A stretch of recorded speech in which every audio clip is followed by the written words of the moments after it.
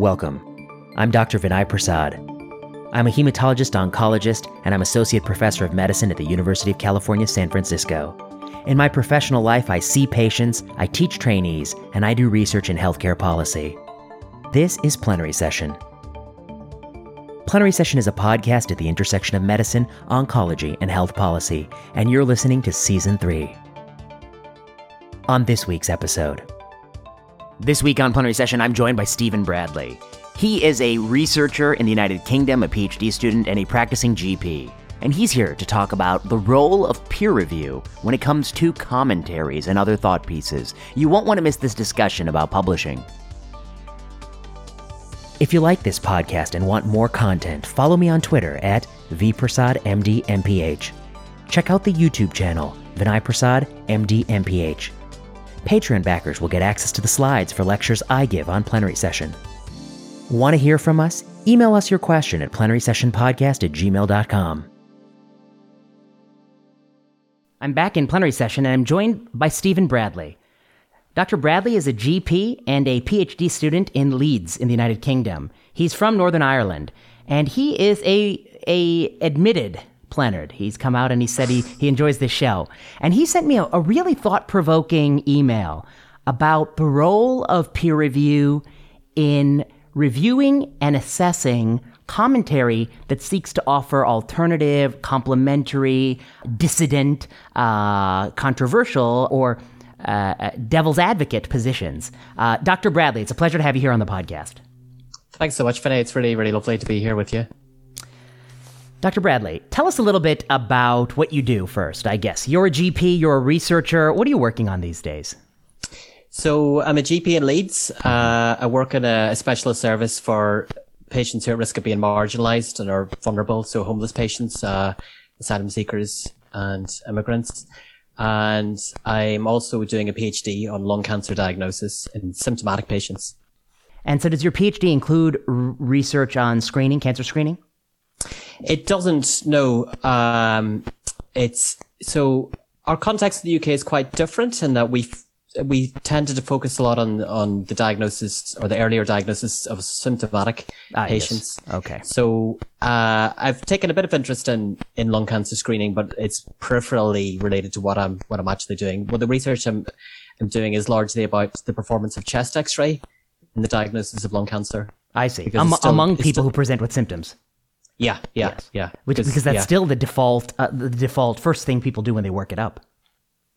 Yeah, and very much so here in the UK as well. It's very much relied upon still, whereas I think yourselves would be using CT a lot more.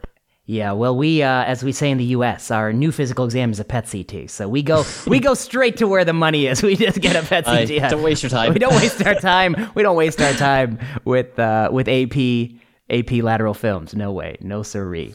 PAAP lateral. No. PET CT. So let's talk about this issue that you brought to my attention. Why don't I let you introduce it? I mean, what you're really asking is, there's different spaces peer review operates. So let's agree. For original research articles, there's certain standards of peer review.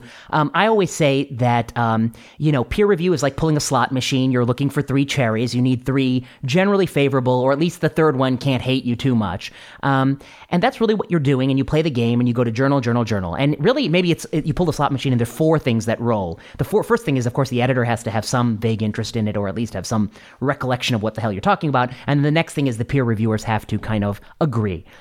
That's true for original research. And I think it is a useful first step for original research articles. It keeps out total rubbish.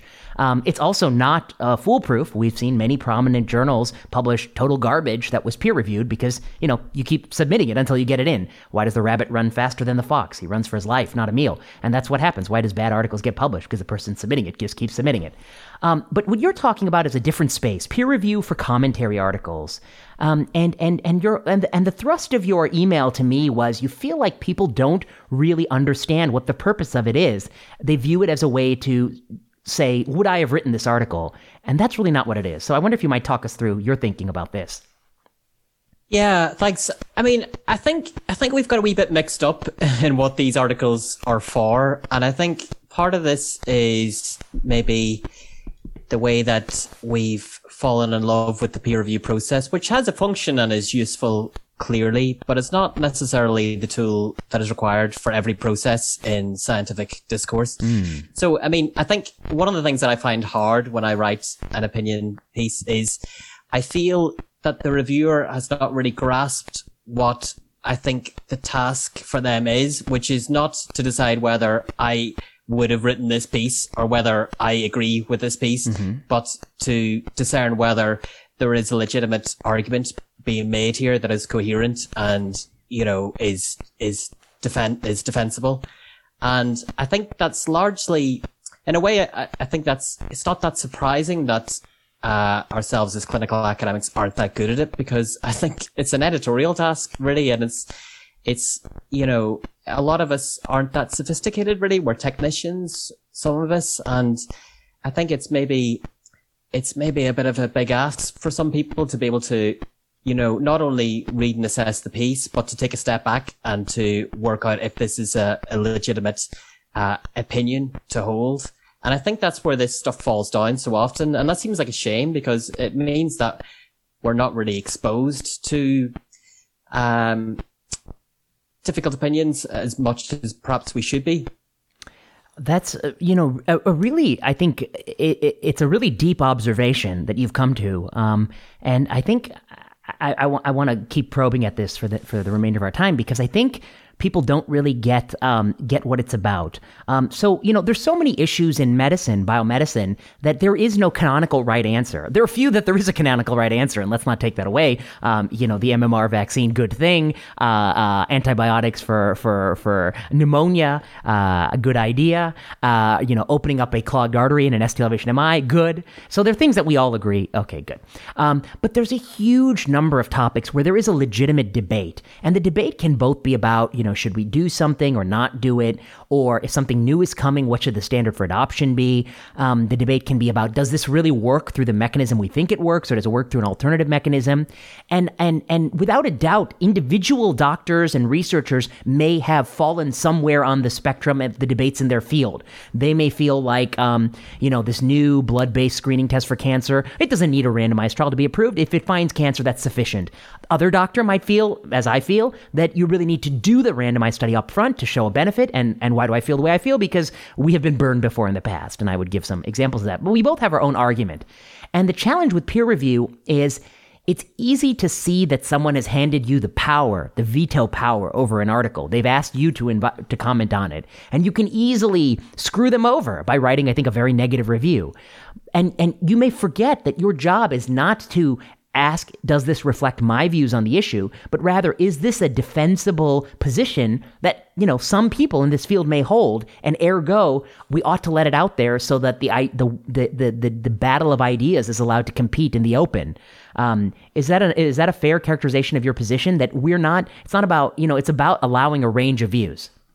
Yeah, exactly. And I think it's actually really difficult for people to be able to do that. And we pick these peer reviewers who are generally represent the mainstream opinion, and those people will have a vested interest. They've got skin in the game. They will generally believe in the practice of a thing as is currently done. Of course. So will not necessarily agree with you in the first place. And often I find, well, not often, I'm not had that much experience in this, but sometimes I'll find that people will respond to comments that were not made in the article. You know, it's almost like you've just triggered a defense mechanism, and that person will just go, you know, bypass all thinking and go straight to the arguments they had with somebody a while ago that have nothing to do with what you said.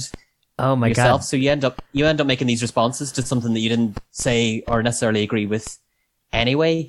So, I mean, sometimes... So common. Yeah.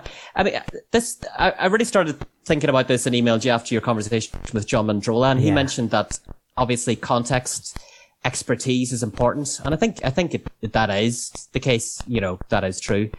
But a lot of these things, I think, don't necessarily need to be delegated to peer review at all. I think the question is this interesting? Is it a legitimate point? Might people be interested And there's not that much more than that, really. That's exactly what I say. I say editors just need to have some courage and say, this needs to be seen. And if people don't like it, they can reply. But I think, you're hitting the nail on the head. One thing I've noticed a lot, and I guess I would say that I've published on a range of controversial topics. I'll just enumerate a couple of them. Cancer screening, of course, I have my strong viewpoint, which comes across on this show to the guests. What should the standards be for drug approval of cancer drugs? And genomics, who should get genomic testing and when, and what should the standards be for adopting genomic tests? And I would say of all those domains, the one that gives me the most grief is the genomics. I mean, there's just more people, because there's both, I think, a pecuniary interest in it as well as an academic interest and philanthropic interest. So it gets like a lot of a diverse coalition of people who don't like my view that we ought to hold routine applications of genomic tests to randomized controlled trials that are powered for hard endpoints. Because both the people who are fundraising for it don't want that standard, and the people who are selling the service don't want that standard either. To some degree, because it will make it harder to sell the service, and then also to some degree because they're true believers. They just think it's going to work no matter what, and the randomized trial is going to be positive. Why do it? I would disagree with that assertion. That one gives me the most. The cancer screening, I think, as you say, I mean, one of the things I've noted is we have an editorial about lung cancer screening, and we take a critical look at it.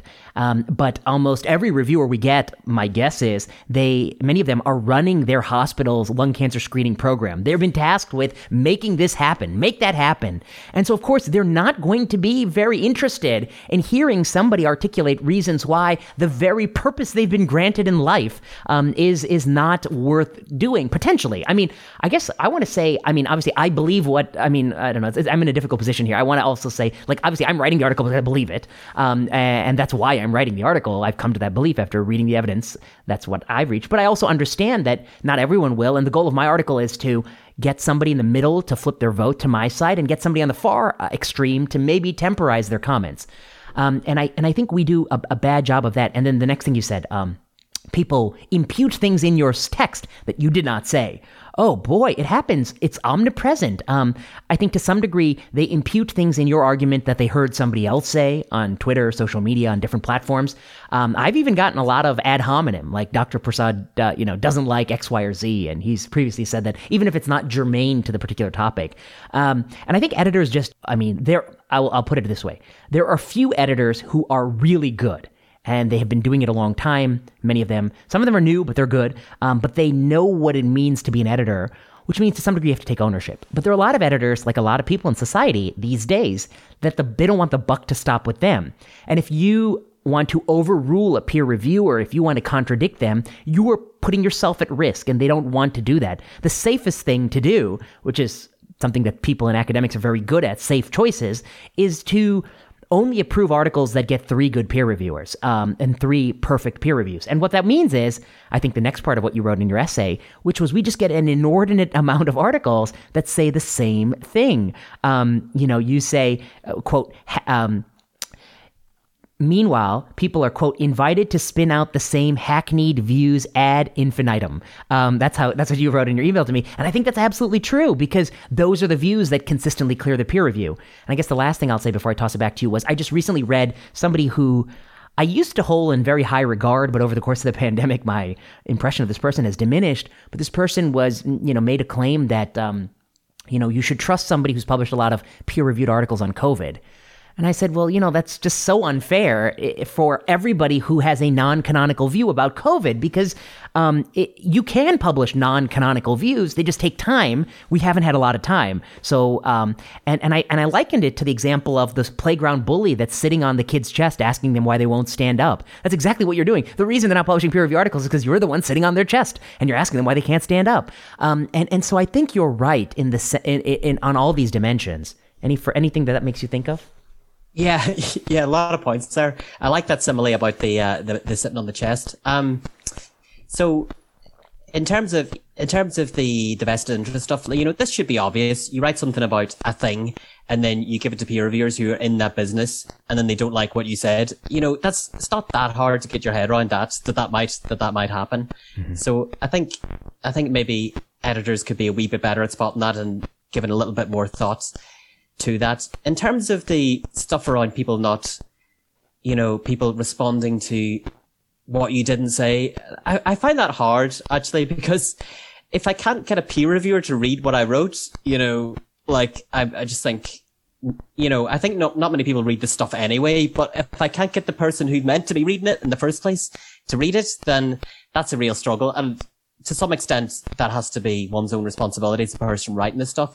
But I think when you've had these debates that have gone on for a while, people just bypass the eyes and the brain and just go, to the arguments, the rows that they've already had. And it's really, really hard to overcome that. You're saying something that is really resonating with me, which is, when I came up in school, and I'm not even talking about college or postgraduate school, I'm talking about, grade school. When I was in grade school, we took classes in English writing and literature and reading and just basic not argumentative classes just about what did a book say.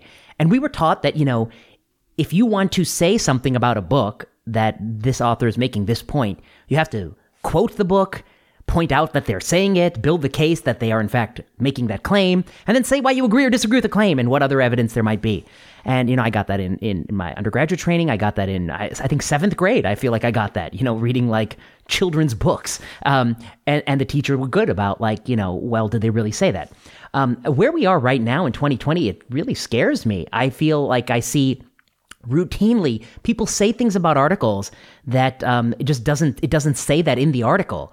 And we live in a world of Twitter where somebody can tweet and say, this article says, and then they have a claim that's actually not in the article.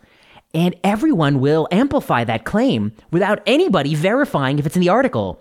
And in fact, I think that's bad. I try to read the articles before I retweet them. That's why I'm always a little bit slow to do some of these things. And then there are even a group of people that I think takes it a step further, and they say that you're under no obligation to read material that you consider inflammatory or incorrect. You can merely take someone else's word that it is inflammatory and incorrect and call for the condemnation of the material and the person who wrote the material. That to me is so I don't even want to say anti-liberalism. It's not even liberalism. It's just anti-rational. It's just crazy. And yet I think I see this all the time on the internet, all the time among educated people. Yeah, it is an anti-intellectual streak, certainly, in amongst all this. And a lot of it is about sentiment and whether you're the right sort of person. Are you one of us or one of them? And the way there's certainly been a lot of polarization that's happened in the last, 5 years, but certainly in the last year, it's accelerated a lot. And I think probably for all of us, it's quite hard to actually read a text and try to take an even-handed look at what it's actually saying. But to go back to the stuff about peer review itself, and I think you made some really interesting points there. And the way I see this being used is it's almost like this sort of machine. You send in this stuff to the journal, and somebody turns on the peer review machine. It's like, right, it goes to the 2 or 3 reviewers, and then it comes back, and we do what that says. And there's no comeback or appeal in this process. And if you say, actually there is stuff in that was factually incorrect, it doesn't matter. Decision's been made. It doesn't matter. It's completely unaccountable. And it's, and I suppose it's understandable, in a way, because it's, in some ways, it's a sort of quality control mechanism. But actually, I think there's elements of judgment here that ought to be exercised by some journals, and some journals do this, wonderfully, of course. But there's a lot of variation, and sometimes you see editorial decisions that seem slightly capricious. So sometimes you'll get good reviews, and then the editor says, "Yeah, good reviews, but we're not going with it." Well, why did you send it out? Yeah. So I don't know. I mean, it's easy to slag the stuff off, and I suppose we ought to bear in mind that to some extent we're disgruntled article writers ourselves. Yeah. No, I think I've certainly thought that I'd be a bit intimidated by the challenge of being a journal editor, and I'd find it very, very difficult. But reviewing this stuff and reviewing it well is not easy. And actually, I think another problem is the stuff for reviewing opinion pieces or commentaries is kind of seen as I'll do that in the 20 minutes before we go to bed. It's not like right. It's people don't think about it as seriously. Yeah. And I think you don't necessarily need to spend as long on an opinion piece as you would on any other piece. But I think if somebody has spent the time to write up an article and given it some thought, I think they're entitled to a bit of careful consideration, or to at least read the article before you trash it. Again, accurately summarize it. I mean, I always think that I think there's just a few of us left before we all die. And I hope there'll always be a few of us left who, I judge someone's criticism of an article based on how well they summarize the themes of the article. And it stinks to me when people disingenuously summarize the article. That's just not quite what they said. And you're saying that because it makes it easier to refute. You're not actually taking them on face value. And then the other thing that bothers me is when they refute the article, but they don't argue why the opposite worldview would be correct. Like, why would you believe the alternative worldview? But to the point you're making, I think if people want to get a sense of the power of the peer review process, go to the BMJ website where you can read the replies to the peer reviewers. It's like a dog that's been electrocuted. I mean, it is a groveling it's a groveling animal. It's a defeated the things people write, you can just read them. We beg and plead and thank and honor and perform a ritual sacrifice to the peer reviewers, and thank you so much, and we've accepted everything. It's over the top, just excessive flattery, and they have to do that because the power dynamic is so skewed that if they don't do that, they're at risk of not catching this fish, and if they do that, they might have a shot at it. It's a problematic arrangement. And I think, I don't know what the best model is, but I think we're shifting to a model. I think eLife has announced they're going to post articles and just let people comment and argue in the footnotes and let that be the guide. And I think that's a better, I think there's advantages to that as well. One of the challenges there is there's going to be a handful of articles that just get disproportionate attention drawn to them, and they may get disproportionate criticism or even disproportionate praise, and there's going to be a lot of articles that just fly under the radar. But anyway, I want to come to the last part of what you said, which I think is the most interesting part. Here's what you ask. I wondered if it might be helpful for you to discuss on the podcast what strategies you have for getting challenging viewpoint articles accepted through peer review. Do you nominate peer reviewers? Do you pitch directly to editors? Do you bring on a co-author who might have additional credibility to overcome the skepticism? Is there even a point in writing these papers? Should we just blog instead? What are your thoughts? And I'm curious to get your thoughts, but I'll tell you some of my thoughts.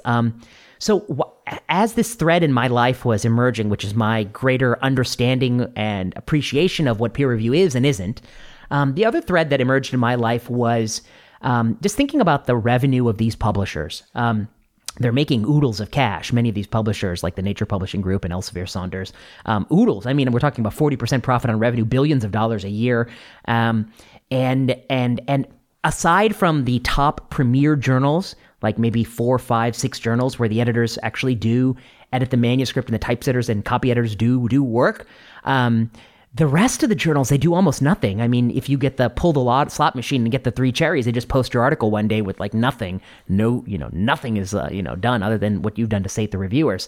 So it's a very lopsided system. And I guess the other thing I felt was some of these opinion articles that I thought were really powerful were just not getting anyone reading them. That's just a fact. I started to make the podcast and Twitter, and I found that there were many people interested in some of these opinions. So that was the other thing. And then I started to think about, to some degree, I'm just giving my copyright, my intellectual product to these publishers for nothing. They don't really edit. They just give me a hard time. So I guess the answer to your question is I've kind of shifted. All of the original articles we do, be it a research letter or an opinion or a full original article, we'll just always publish those in journals. And I think we do something like 20 a year. I guess by we, I mean me and the few people who work in my research green team. And then the opinion articles, I will say that I've been like the dog who's been, electrocuted a few times. I know to not go outside the yard. So actually, I would say that I've been dissuaded from writing a lot of articles. Like I have an idea and I think, it would be a beautiful 1,000-word essay. But no one will take it, so I won't even write it. Like I'm that conditioned. Like I won't even pursue it. For instance, Grail. I could write an article about Grail, pointing out why this is the blood-based cancer screening test that they're running. And I think the NHS just agreed to do like 50,000 uncontrolled study or something ridiculously wasteful and won't answer any question. And I thought about be a great JAMA viewpoint to say the Holy Grail, what has it delivered, and why is it might be just like the real Holy Grail, potentially a mythology. But I don't even do it. I mean, like, I'm just like been shocked so many times. I know it probably won't be published in JAMA, and then it won't be published in New England, and it won't be published in the Annals, and then it will be published in, some seventh string journal, and nobody will read it aside from the tweet I tweet. Meanwhile, I've been writing like more commentaries for Medscape, MedPage. They don't pay a lot of money, but they do actually pay a little bit of money for a commentary. And I write books, which again don't pay.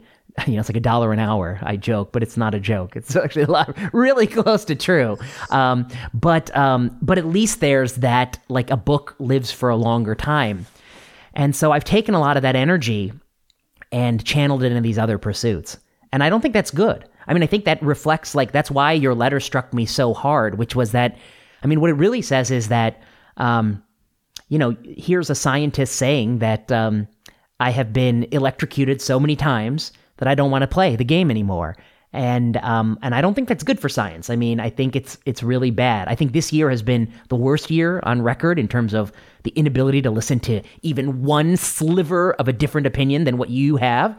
But I'm not sure we have a good system for this. Anyway, I'm curious how you're early in your career. I think there's a difference that comes too. The other thing I'd say is, like, when you're early in your career, to some degree, at least a handful of people need to know who you are. I mean, it doesn't have to be a large handful, but so to do that, I think one has feels a compulsion to try to publish in these journals to build some sort of credibility as a researcher.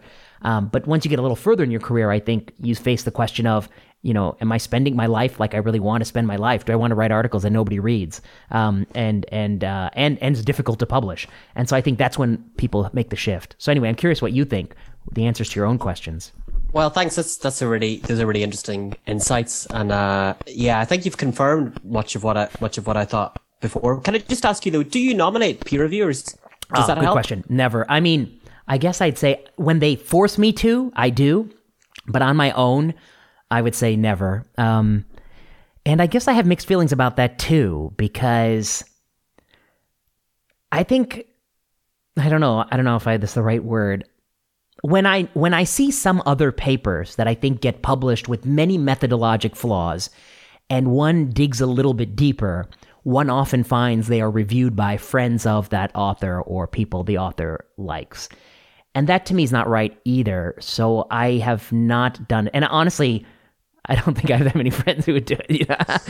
I mean, I just don't think, like, I don't want to burden people. So you said one to me, Vinny, I'll put it through. Okay. Yeah. I don't do that much. And I don't know. I would be worried. And the other question you asked was, do I pitch directly to the editors? I'm trying to think. I mean, I guess sometimes I'm occasionally asked to, write it, like I'm invited to write it. And these days, to be honest, probably the majority, I mean, because I haven't tracked it myself, but I believe my behavior has really shifted. Like, I used to write a lot of these kind of opinion articles. I really enjoyed writing them. I thought they were really fun. And when I was a trainee, a medical resident, which I guess is your registrar, I loved reading a really good, well-written commentary. I remember when I read Alan Brett's, what was it? Should everybody perioperatively get cardiovascular screening, and all the perioperative things we did? That was like a Jack paper, a pro-con debate that was published, I don't know, maybe 10 years ago. And I remember being a resident, and I was thinking about the topic, and I Googled, and I found it, and I printed it, and I put it in my coat pocket. And then, like, one day, I don't know, in the cafeteria, I read it over a meal, and I just thought it was splendid. It was like one of the best things I've ever read. And it wasn't the only one. There's so many great commentaries that I've read. In fact, as a resident, I treasured those even more than the original articles, which I thought were, they're kind of dryly written. And so, I tried to do one. I wrote one in 2012 on the pulmonary embolism, the history of it, and how, what they meant by PE in 1960 and what they meant by PE in 2012 were just different PEs. It's like probably, 1/10 the size of the original PE. And I loved writing that. And Richard Lehman said something really nice about it, which made my day. It's about a decade ago, and I had a lot of, I still have a lot of respect for the great Richard Lehman. And it was great to make his blog, as a resident. And so I have a lot of affinity for that, but it's changed my behavior overnight. I mean, I bet if you looked in the last year versus the first year I published, the ratio is like 80% commentary in the first year to probably 20% commentary in the last year. I think I've been shocked. Yeah. Yeah. No, it's really interesting. I think part of the sadness of this as well is you write this stuff and, you know, you think it's fair enough, but a bit provocative, whatever. And it just gets slowly attenuated through this torture of peer review. Yes. Like anything, any spark or dynamism is taken out of it. Yes. And you just end up with this sort of tepid puddle, which, you know, doesn't really challenge anybody at all. And then you kind of wonder why did I bother with this in the first That's place? so well put. I mean, I will say, just for a minute to talk about writing op-eds, blogs, these sorts of trade press kind of things that I do. I've had different experiences, and some of the trade presses heavily edit what I've written. And they take the teeth out of it. And at the end, it doesn't even, when I read it aloud, it doesn't feel like my own voice in my own head. Like it feels like somebody else's voice, you know?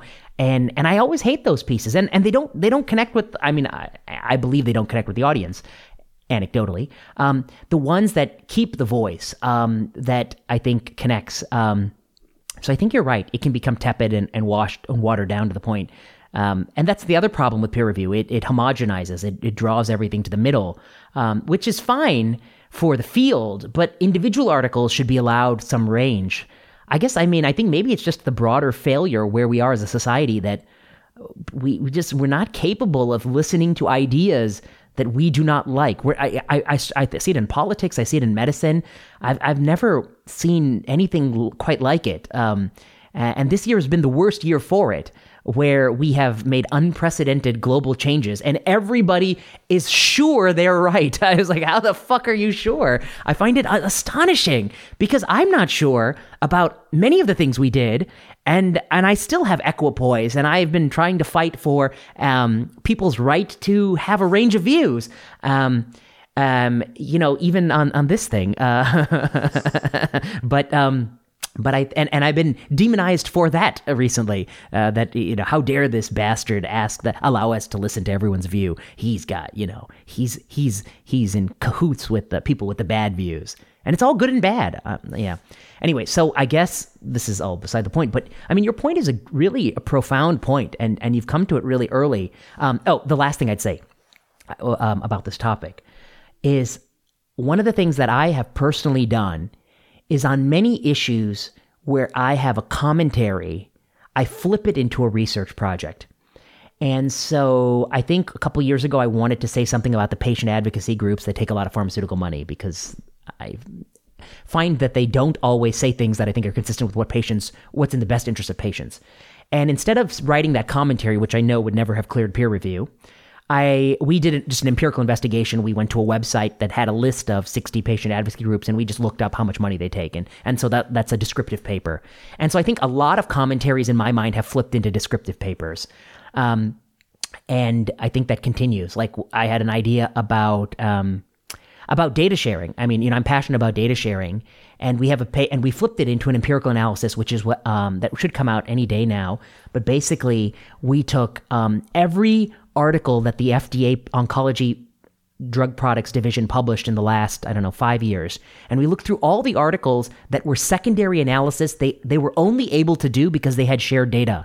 And we have a table, and the table shows what were the analysis the FDA was able to do that a company was not able to do because they had actual access to the individual patient level data. And by doing that empirical analysis and just showing people what they've been able to look at, I think it's a forceful defense of data sharing. It actually makes the point I want to make, which is that imagine if you allowed 5 people to look at this data instead of just 2 people, the company and the FDA. You would exponentially increase the number of things we could learn, because I think that they learned a lot of really clever things. So I guess that's the way I overcome it, because I think original articles that don't make too strong a point, but just show the world as it is, and you really can't argue, like, this is, you know, they published these 10 articles, this is what it shows. That's how I have channeled the energy of commentary and in the research space. And sometimes, occasionally, maybe I'm wrong. Like 5% of the time, I'm like, oh shit, like that, I was totally off base. And so maybe it's good to do that kind of stuff. Yeah, that's really, really interesting. I mean, because we were having this conversation, I was thinking to myself, you know, why do I write these things anyway? Like, what are they for? And I kind of thought the reasons I came up with, I suppose, are it's slightly conceit, really, in that, you know, you think people ought to know what you're thinking, which is kind of ridiculous. But also, it's also a good chance, I think, to try and test your ideas with yourself. Yes, I agree. Because you write it out. Yes. You think you know something. You think you've got this argument, but you write it out, and actually, by the time you finish the article, you kind of think slightly differently about it than you did before. And I suppose that's what you're saying about leading to actual research projects and doing something worthwhile with the idea. Yes. It's a way to hone your own thoughts. I mean, writing is thinking and thinking is writing. Yeah. Yeah, absolutely. It's a kind of discipline. But in terms of what you were saying about your career, that's really interesting. And I think I can kind of see that happening to myself as well. I mean, partly this is because when you're junior, you don't have any power, and the only thing you can do is write up this stuff and hope that people will take it and print it. And yeah, as I've gone on, I suppose I probably would try less through that route. And one thing I've really enjoyed is the blog format, and BMJ blogs, BMJ Opinion are excellent. And it's such a satisfying experience. I was saying to you in an email, I had an idea when I was cycling the bike, basically write it in your head, come back, write down some notes, write it up in a few hours, send it off, goes to the editor, comes back, editor makes it a lot better than it was. This is the opposite of the peer review process. Yes. It comes back like a lot stronger and more assertive than it was. And then it's out the following week. It's just such a cleaner, more satisfying process. Yes, I agree with you so much. I mean, some of the ones that I'm most proud of were from, I've been thinking about the idea for a long time. I mean, I agree with Hemingway, long periods of thinking, short periods of writing. And that's the secret. So I've been thinking about the ideas for a long time. And then it's always, as you say, on a walk, a bike, some physical exertion where you have some clarity in space. You just see how, okay, I can put this and then this and then this. And then you're like kind of eager to get home so you can type that up real quick before you forget it. And then you type it up. And the ones that come quickly are always the ones that I think strike a chord with people because they're very topical and that kind of thing.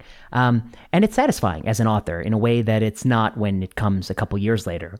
But to your point about writing and thinking, I mean, one of my things that I've learned having written, I guess, 2 books, which are just different length. I mean, we're talking, like book, 300-page things. It really shapes your thinking, and it's not just like on the course. I mean, just like an essay shapes your thinking over the course of a week or 2 weeks. A book shapes your thinking over the course of half a year or a year, because that's really what it takes, I think, to draft it, start to finish. And then to go back and read it and look and think in your own mind, what are the inconsistencies? What am I missing? And so when I read somebody who's really critical of a book, who's never written a book, I'm like, it's easy to be critical of a book. Just sit down and try to write one, my friend, because it is not so easy. And by no means do I think my book is perfect. I mean, I know it's not. I mean, because I know all the imperfections that went into it. But I think it's a good exercise too, to try to write something at a very long length. And I guess maybe that's my bias because I was a philosophy major and we had to turn in like homework assignments at like 50-page essays. But in terms of like power in careers, it's interesting because, I mean, I graduated fellowship 6 years ago, so I'm in my 6th year as faculty member. And on the inside, I guess I will tell you, I mean, I feel pretty powerless in the sense that I have no tenure, I live on soft money. If somebody, and it was a miracle of God that a philanthropic foundation funds our work. If that hadn't have happened 2 years ago, there would have been it would all folded. I would have been almost exclusively clinical work. I still do a lot of clinical work. Actually, I enjoy it. But it would have been a lot less research. And certainly nobody to help me do kind of projects. And yet, I think from an external observer, being 6 years out seems like it's a much more secure place. And I guess most of that has come for me personally, although I've written a lot of articles, I don't think, it was Twitter probably, unfortunately, and podcasting that has got more of a reach. And actually, of all the things I do, I think podcasting is the most gratifying because I consistently get people who say, I enjoy your podcast. Whereas on Twitter, it's inevitable. Everyone says, not everyone, but a sizable chunk of people who read your stuff say, you're an asshole, I don't like you. And I'm like, and the last thing that you said that I kind of wanted to make the point was like, I guess I would say, I don't know, maybe I'm old fashioned, but I really love people who have an opinion. And I guess I feel like we're in an interesting time where you can demonize somebody for having opinions. But you know what? People who are opinionated, who have opinions, whether you like them or not, they're just a joy to have in your life. Like, they're joy to have at dinner parties. They're joy to talk to. People who have opinions who aren't, rigid, inflexible, just assholes about them. But people who have opinions who are willing to have a dialogue, a laugh, to, say, all right, fine, I went too far there. Those are the people you want at your dinner table. The people who come and have no opinions, nothing to say. That kills me. But I think, to your point, I mean, we're creating an incentive system and where we're encouraging people to have no opinions. It's not right that somebody thinks, that we shouldn't, like, closing schools was a bad idea. Like, that's bad. That's a bad opinion. So we can only have one opinion. We can only all think the same. It's crazy to me. I've never. It's a joyless existence. I don't know how anyone could live like that. It's anti-intellectual. It's anti-fun. And it's just unpleasant. It's unpleasant to be around people with no opinions. So that's in part why to write is to you say it's a conceit that people want to read your opinions. I do want to read your opinions. And I think people crave when you look on Twitter, and 99% of people say the same fucking thing. The same thing. Something happens, and they all say the same fucking thing. I know they're going to say the same thing. They almost say the same thing like a badge, like we're part of the same club. We all have this. I know, it's so boring and predictable. You know what they're going to say already? Yep. Like the event is funneled through the prism. Sorry, mixing metaphors there, but it's the event is processed by the way the people see things, and you know what they're going to say already. It's so tedious. I totally agree. No, I think it's tedious. It's painful. I see it all the time, and adding to that is there's something about being home all day, cooped up, that makes people crazy. And it's not just that they want to say the same thing. It's like they want to be outraged by the same event. And so I see the same like pattern: outrage. There's another outrage. Okay, fine. Does anyone have any fucking original ideas? And so it's like sometimes it's like I see an article and it's like a new way to look at, I don't know, lung cancer screening or some additional thoughts on genomics. I'm like, oh yes. And sometimes I read article and I'm like, oh, this is totally wrong. But you know what? I also want to say thank you for that person to put yourself out there and keep me entertained for 15 minutes. So I don't have to read the same mind-numbing, boring shit online. And so I think it's good to write, and people will crave it. And I don't know, but I do agree with you, and I think that hopefully, I guess the takeaway from this podcast is that somebody who's listening is actually an editor or peer reviewer, and maybe they will actually walk away and say, maybe the next time I review one of those articles, I am actually going to say, doesn't matter what I think, it's, would somebody out there be interested in this point of view? And is it more or less defensible? Does it not have any sort of chasms in it? And let that be the bar. That's my 2 cents. Can I ask you one last question? Yeah. Does this stuff do you any good for your career? These kind of opinion articles and stuff like this. It's very cynical and kind of, it's not a very idealistic question, but is from a selfish point of view, in terms of your career, does this do you any good? Writing stuff like this? Okay, good question. I guess I would say depends on the goal. If the goal of someone's career is to advance through the academic ladder, then to become chief and chair and dean, then I think, in fact, it has no effect or perhaps even a decremental effect, and that the surest path to do that is to have a social media presence, to show your face, to only praise articles, to never say anything bad about any one of your colleagues. Let's say my goal is to be dean. I'm a graduating student. Congratulations, amazing paper by Dr. So-and-so. Congratulations, amazing paper by Dr. So-and-so. Just that's the whole feed. And then I've had great mentors. Here are my great mentors. I've had great mentees. Here are my great mentees. Here's a picture of me getting a flu shot. Yay, flu shots. Yay. Okay. I think you want to keep it very positive, very professional, and not say anything that is ever critical of anybody. And your professional, that's your public persona. And then your professional persona, I think, should be original research article. The blander the topic, the better. So polymorphisms in some, cell membrane protein. That's gold. Do that over and over again. No commentaries. Maybe the occasional editorial, but if the editorial should just be like your Twitter feed. Amazing article proves the beauty of pembrolizumab as frontline therapy for colon cancer. Keynote 177. Cheerlead that. And then keep your head down, say nothing, and I think you will be. And as if you're a competent person, you can get pretty far. So I think that's one sense of good for your career. I think the other career that I think of, which maybe is dead, is that there are still going to be some professors who are around who have thoughtful and diverse opinions on lots of things. And when I grew up, I enjoyed reading their books. I remember how I thought Richard Dawkins' Selfish Gene and Extended Phenotype was splendid. Yes, wonderful book. Wonderful book.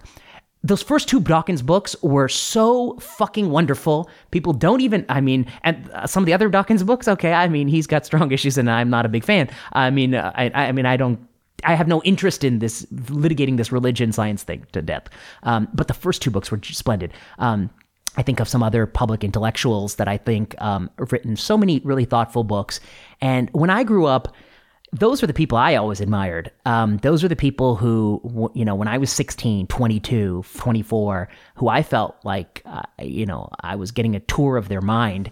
And so if your idea of success is to have some position in the world where you can reach somebody the way Richard Dawkins' book reached me when I was, I think, 19 years old, then I think writing these is not just, I think it's necessary. Even if it's hard, and even if you don't get everything you want where you want it, and even if you shift from peer-reviewed journals to the lay press, I don't know if you'll get promoted for it. I do think there's something to be said for when somebody looks at your CV and there's just a lot of shit on it. They're going to be like, oh, it's better than something with less things on it. Because that's, to be honest, just like reading your article. They're not, most people assessing your CV are like, oh my God, 200 things, yay.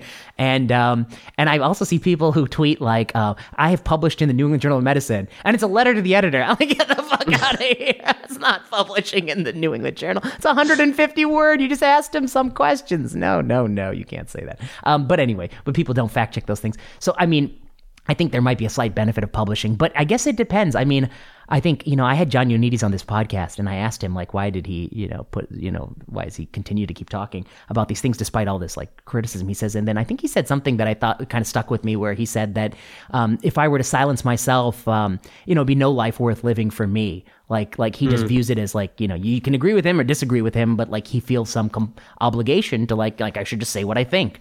And that resonates with me, I think, to some degree, which is like, if I don't know, if I read an article and I want to say that I could disagree with this article, and I start to think like, oh, is that good for me or bad for me? Anyway, I'm writing an article about this, which I will share with you after we're done. I'll email it to you because it's a similar thing. The theme I talk about is like, I think in America, or maybe the modern age, we're so obsessed with calculative thinking in the sense like we think about everything from the point of view of like, will this benefit or harm me? But I wonder about our ancestors. Did they always think about it this way? And I think, like, at least in my culture, I think like people thought a lot about duty. Like, what is your duty? What are you obliged to do? And I guess I think that if you're an academic, you should think more about duty. And like your duty, I think, is to push on these issues where you feel like you have learned something and you have something to say. Yeah, absolutely. No, those are really interesting thoughts.